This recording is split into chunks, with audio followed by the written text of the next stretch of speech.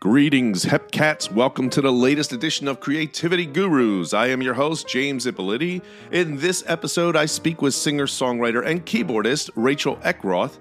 We discuss her new self-titled EP, as well as her career in music.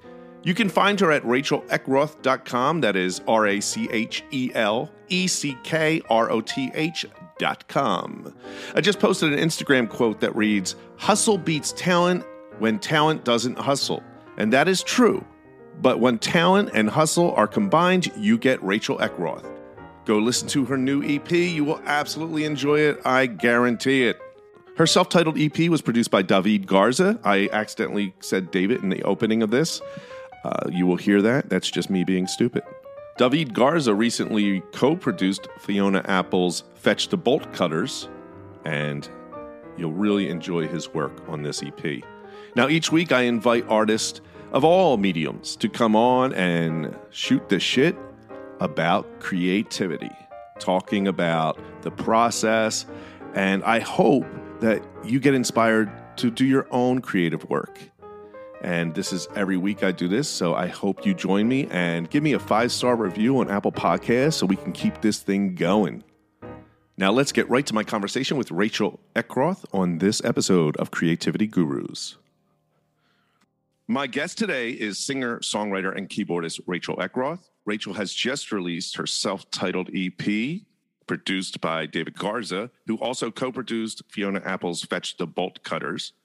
Her most recent work as a sideman includes performance tours with St. Vincent, Chris Botti, KT Tunstall, and Rufus Wainwright. In 2018-2019, she performed as a solo artist on Rufus Wainwright's All These Poses tour, supporting her album When It Falls. Over the course of her career, Rachel has composed for television, large ensembles, and her nonet, as well as producing an extensive songwriting catalog. Rachel, welcome to my show. Hi. Good morning. Thanks for joining me. Thank you. So, first thing I want to talk about is your SNL experience, because I actually watched it twice. So the first time I watched SNL, I didn't know you at the time, and I watched St. Vincent. And then after getting the invite, I went back to watch it again. And how about that second song? They start out with you with the camera and pull back, which is pretty exciting, I think. So how was that experience on SNL? That was really, really fun. Probably people would expect this, but it was like a full day of production and practicing and making sure everything's tight and looks good and everybody's doing everything right. And then when it goes live, everybody has to just do it right. So you basically get one chance to make it happen. So it was a little nerve-wracking when we actually did the performance, but the overall experience is like it's run so tightly over there. And So you had performed with St. Vincent prior to SNL, like on tour? No.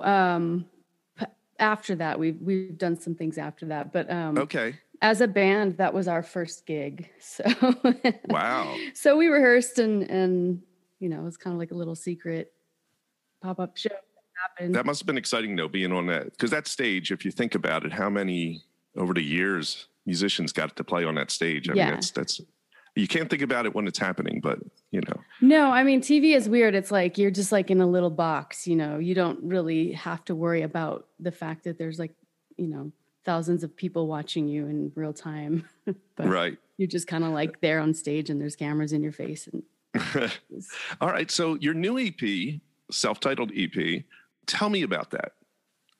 So, okay. So I've been writing songs, songs with words for about 15 years, maybe. And so every once in a while, I'll just get a nice chunk of lyrics happening in my life and, I need to make music out of it. So I connected with David Garza, who is a great guitarist and producer and songwriter.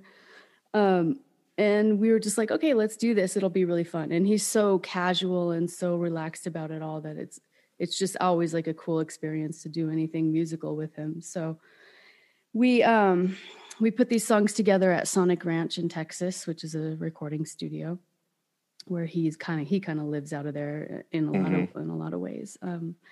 And we just, we made it happen. And once we had, I was trying to get a few more songs, but we had these and I was like, you know what, let's just put it out because it's, COVID allowed us a little extra time to get some stuff done. And we actually started it right before COVID. And then, that's interesting. Yeah. And then we just finished it up.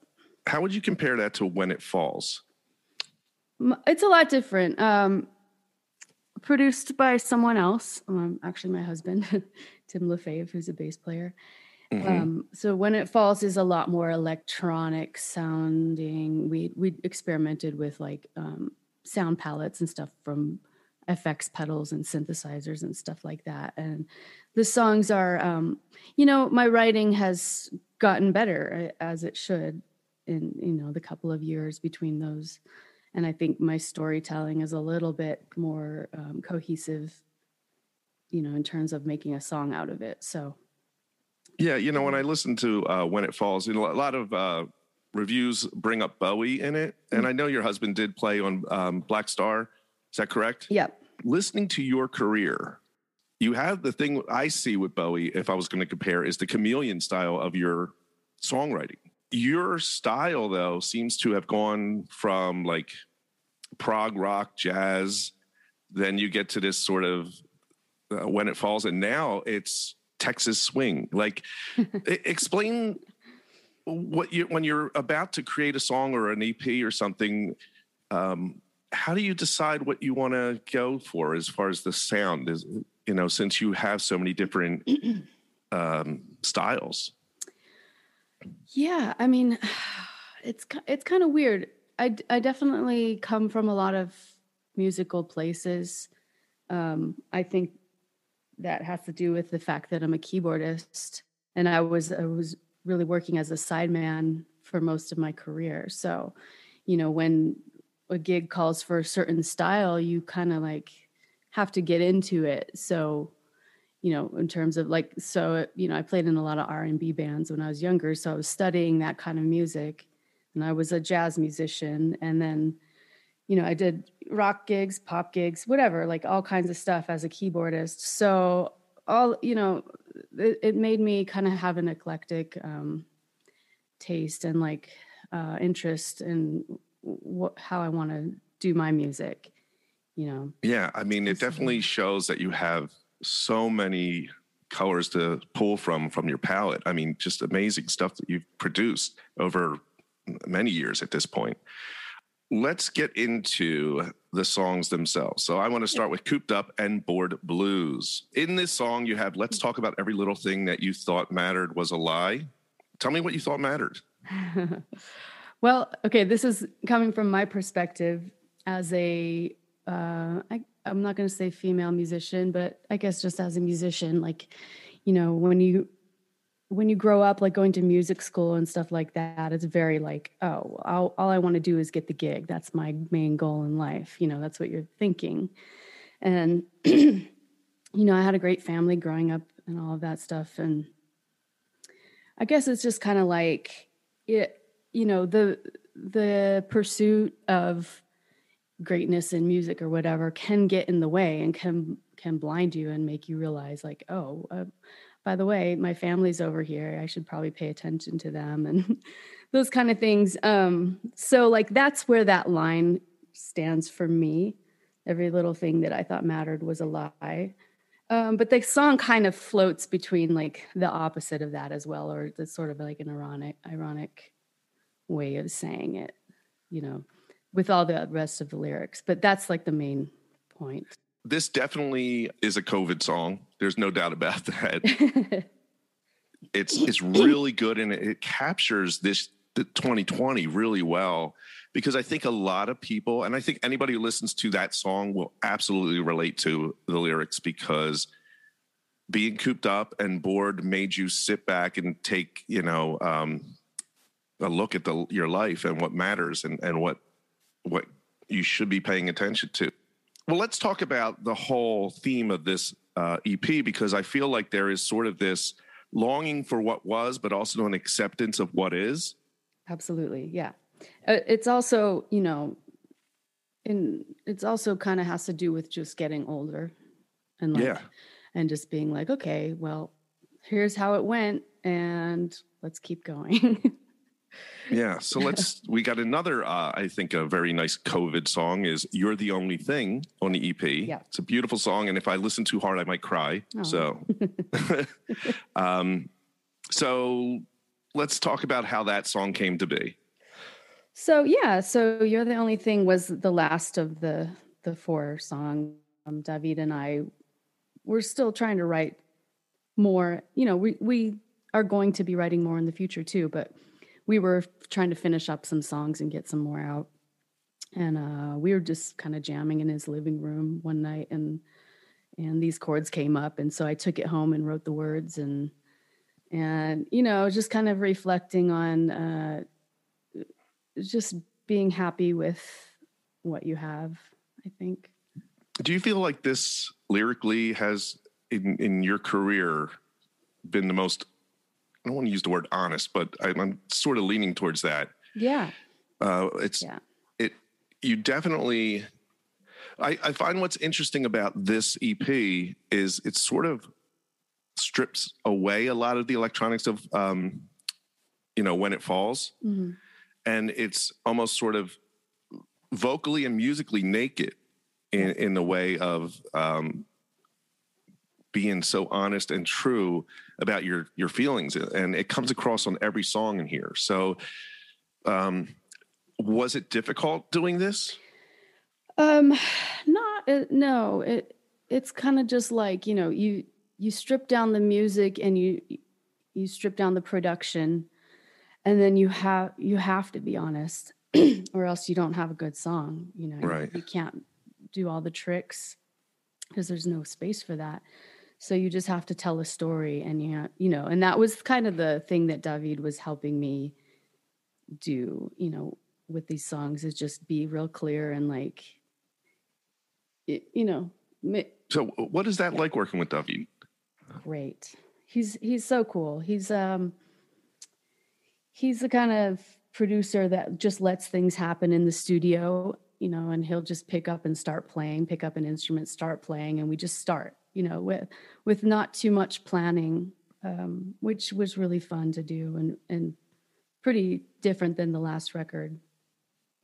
So how long did it take to produce? Was it just, I guess you said you started before COVID. So what, about a year to produce this? Yeah, something like that. I mean, it was mostly just because other things got in the way, So we started in February of 2020, and then probably for about 6 months, it was kind of just like, oh no, the world's ending. So there was a lot of other things to do. And then I came back to it, towards the end of the when we realized the world wasn't ending. Right. We all came back to what we were doing. Exactly. Figured out how to get through it. So do you remember the first song you wrote? Even if it was when you were a child? Yes. I remember a piano song that I wrote when I was about 15.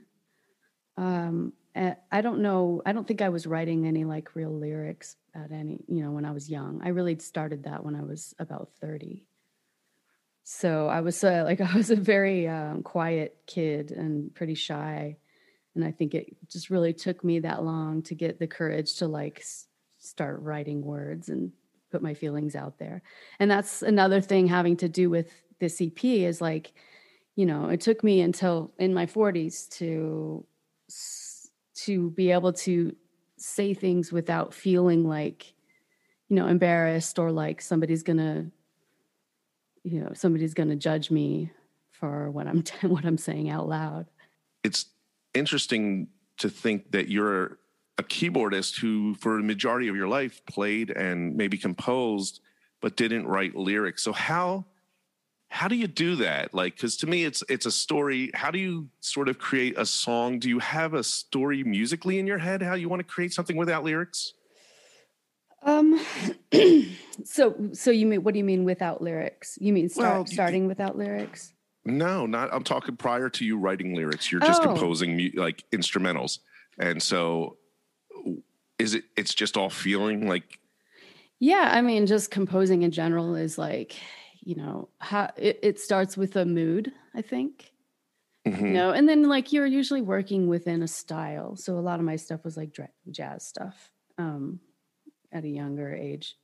And I was also like arranging for a lot of instruments. So that comes into play too. But it's more just, it's like you come up with like a little melodic theme and you just build on that, I guess, you know.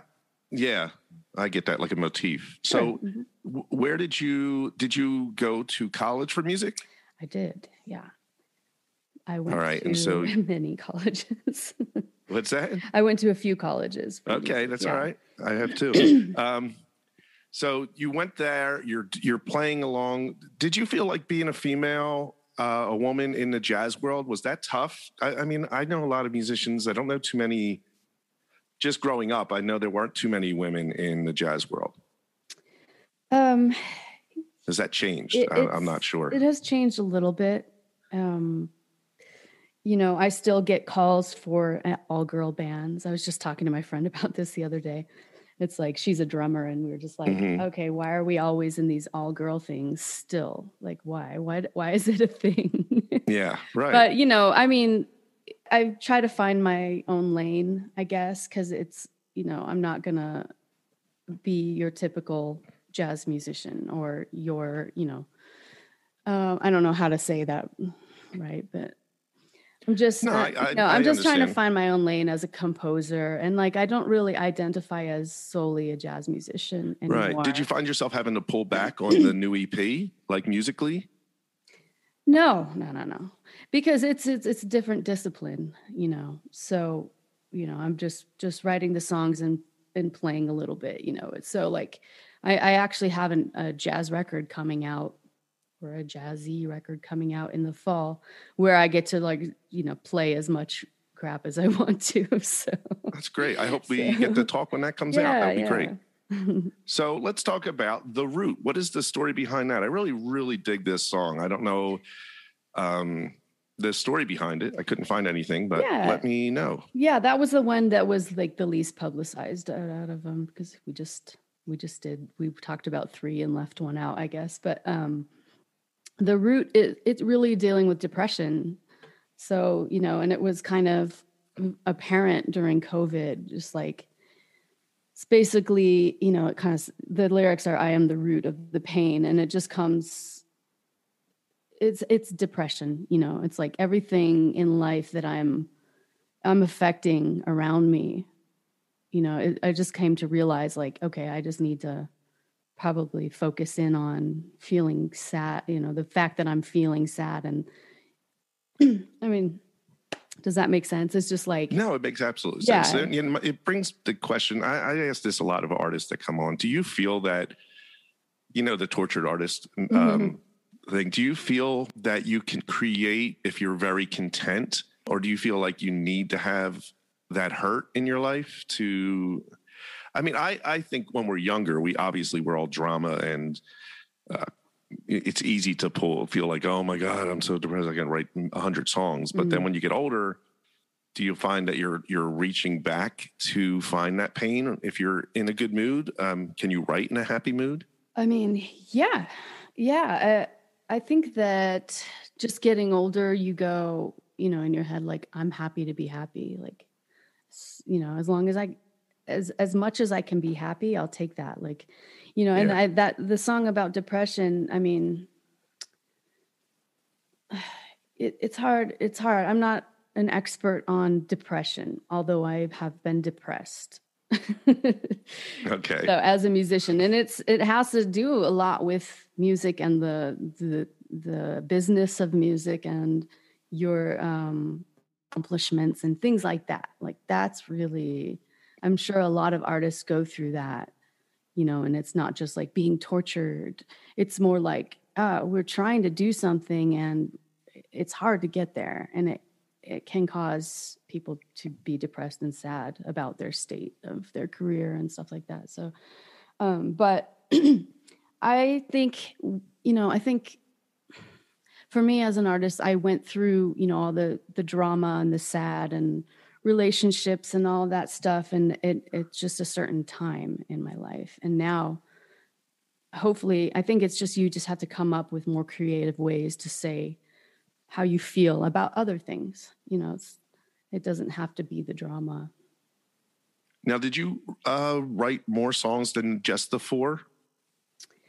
We started a couple more, but they're not finished yet. All right. So I think it's a sort of an ongoing collaboration. So It's interesting in the world today compared to when I was younger, and you put something out. It wasn't like now you could just add to an EP if you wanted to, like, and have it out there, as opposed to pressing vinyl records and then having to release something later. What is your earliest like recording experience? Like recording your music? Like the very earliest, or I mean, I can tell you. Yeah. Well, like I said, I wrote something when I was like 15, and we recorded it in a studio in Phoenix. That's my earliest, but I think you might mean like a person. No, I do mean this. I want to just see your history with just your music and getting it out there. So you would have recorded this. What was your reason, Phoenix, to record this? Were you going to put it out? Or no, this was... What year would this have been? Yeah, I don't... let's see. Maybe around 1992 or 3. Okay, so you would have... At best, I probably would have put it on a cassette, maybe. Did you... Yeah, no, what it was like a community high school group of musicians. It was led by the city or something like that, and we got together and recorded music, and I think I was one of the few that wrote a song and we played it in our little group. But I actually never heard the results, so I don't know what happened to it. Yeah, it's out there somewhere. But then after that is college stuff, and then out of college, I started trying to do my own stuff. So I did the Nonette, which you mentioned, which is a 9-piece instrumental group. So with a rhythm section and 6 horns. So I did the arranging for that. And that was my first like cool big thing that I did on my own.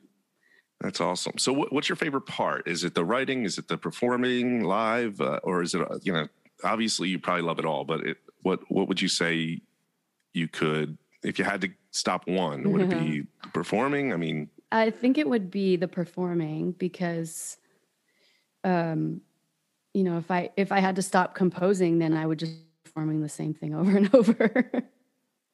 Let's take a break for a word from our sponsors so we can keep this show going.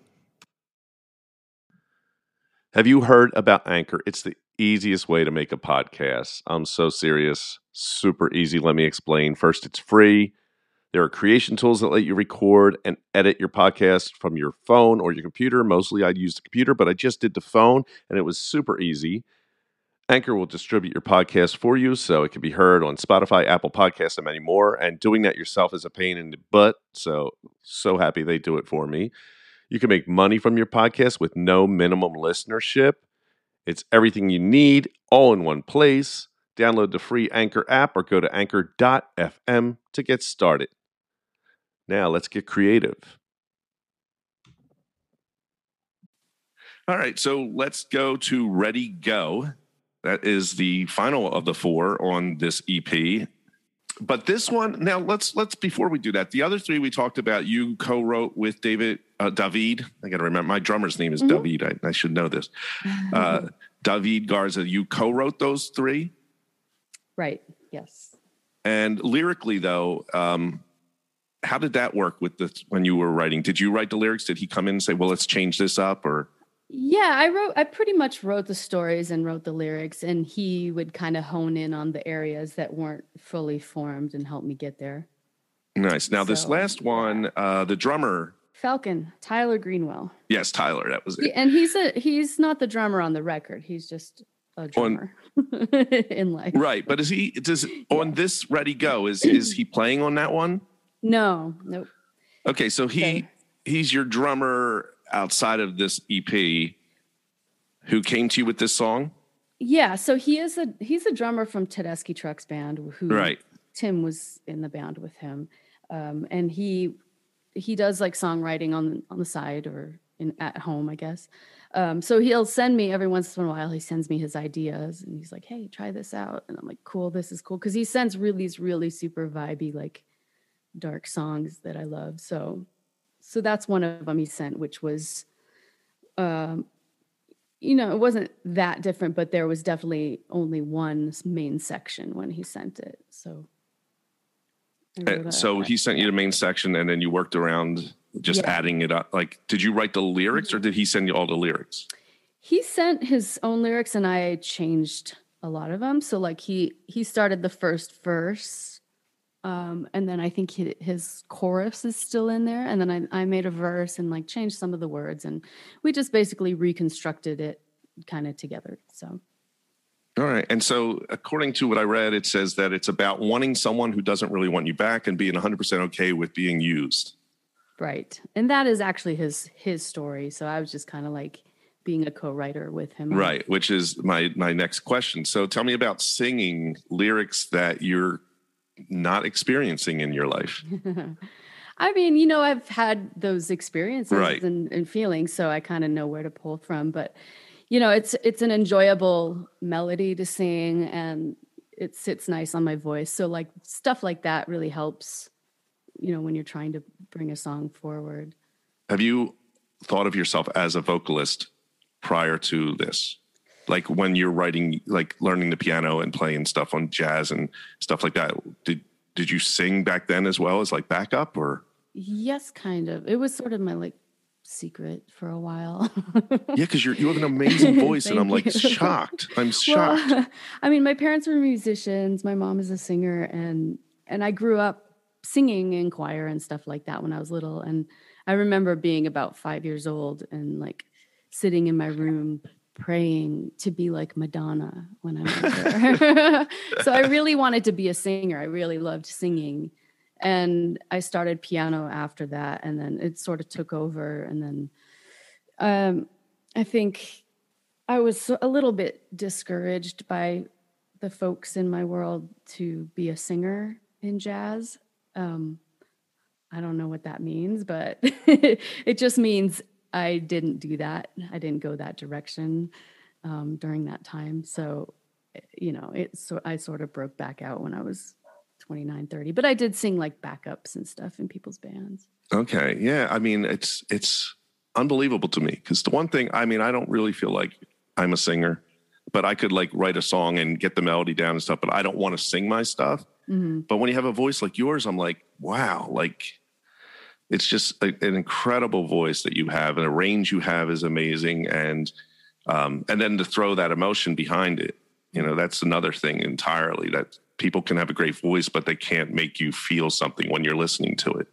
So you have all that going for you. Thank you. That's an interesting point. Like I was just going to say, it took me a while, probably till I started writing my own words, to be able to understand that, because kind of like growing up singing other people's songs, like how do you even know how to feel? And especially being young, and like when you're trying to sing these jazz songs or whatever, it's like, how do you put someone else's like deep emotion into your singing?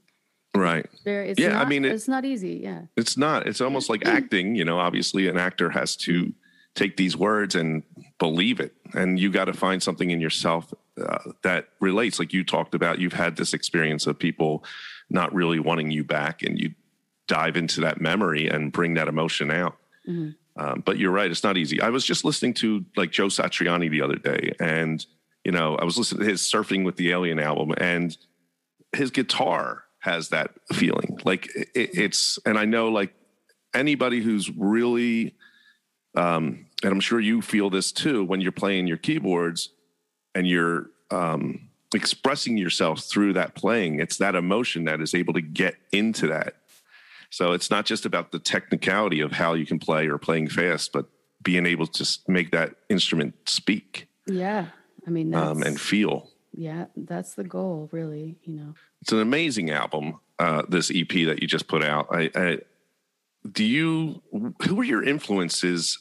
I know you said you have a lot. You have a very eclectic taste. When you're about to make something like this EP, do you go and listen to other stuff? Do you have ideas of maybe what you want it to sound like? I think I come with some sort of ideas first. I don't really go and listen to stuff because I don't want to end up copying or whatever. But and also I'm already pulling from a deep well of influences from childhood till now, and so like that's how I get my ideas, I guess. Mm-hmm. But yeah, that's a tricky one. So what is something you haven't accomplished yet that you want to accomplish musically? Okay, so this is going to sound weird, but I've when I was in my 20s, I was writing a lot of music for big band, like large jazz ensemble. Uh-huh. So this is like the nerd side of me. So like I would love to have a record or two in the future of that music. Like big band, like Glenn Miller stuff? Well, I mean, it's the modern day music. Okay. Modern day big band says nothing like that, but it's more composition and, rhythms and sound. Now it says that you've composed for television. Like, are we talking like for commercial or for? Oh, that's one of the things on the bio. It's just like throw it in because you did it a few times. But I've written a couple things. Tim and I did a commercial for Infinity, and I sang on a documentary on Netflix last year, I think, and just a couple other little commercial spots and stuff like that. So it's like sitting at home with our studios, like making computer music mostly. Nice. So do you record at home? Yep. Yeah. What do you use? Like now. Yeah. Do you use Logic or do you use something else? Yeah, I'm a Logic person. Okay. Tim does Pro Tools in his office. No, Pro Tools. Yeah, I tried that once, but that's. I know Logic for me, because Logic is a lot more user friendly. Yes, it is. Where can everyone find you online? So you can find me at racheleckroth.com, and if you can't spell it, I will actually put it in the show notes. So a lot of people don't worry about spelling. Wrong. I'll make sure it's in the show notes and everybody can reach you. So your next thing is a fun jazzy type album that you're putting out? Yeah, so it's actually coming out on Rainy Days Records, which is a Russian label, a Russian jazz label. So they've got a couple American artists on there, and it's going to be really cool. I'm excited for this record. It's called The Garden, and it has Tim, me, a drummer named Christian Human, the sax player Donnie McCaslin, who's the Black Star sax player, and a guitarist named Nir Felder, and then a Russian saxophone player named Andrew Krasilnikov. I think I'm saying that right. So it's an awesome name. Yeah. So it's like a mix of folks, and the production is amazing. Like it's a lot of craziness. So I'm excited for it. That sounds wonderful. Madness. Now, did you know Tim when he played on Black Star? Yeah, I met him around the time that he was recording that. So were you able to meet Bowie at all? No. He's my favorite. So, all right. Well, this was a lot of fun talking to you and getting to know you. And I would love to have you come back on when you release, what is it, Gardens? It's called The Garden. The Garden. Mm-hmm. Yeah. Yeah, that would be great. It was great talking to you. And all right, Rachel. Thank you so much. All right. We'll talk to you soon. Bye-bye.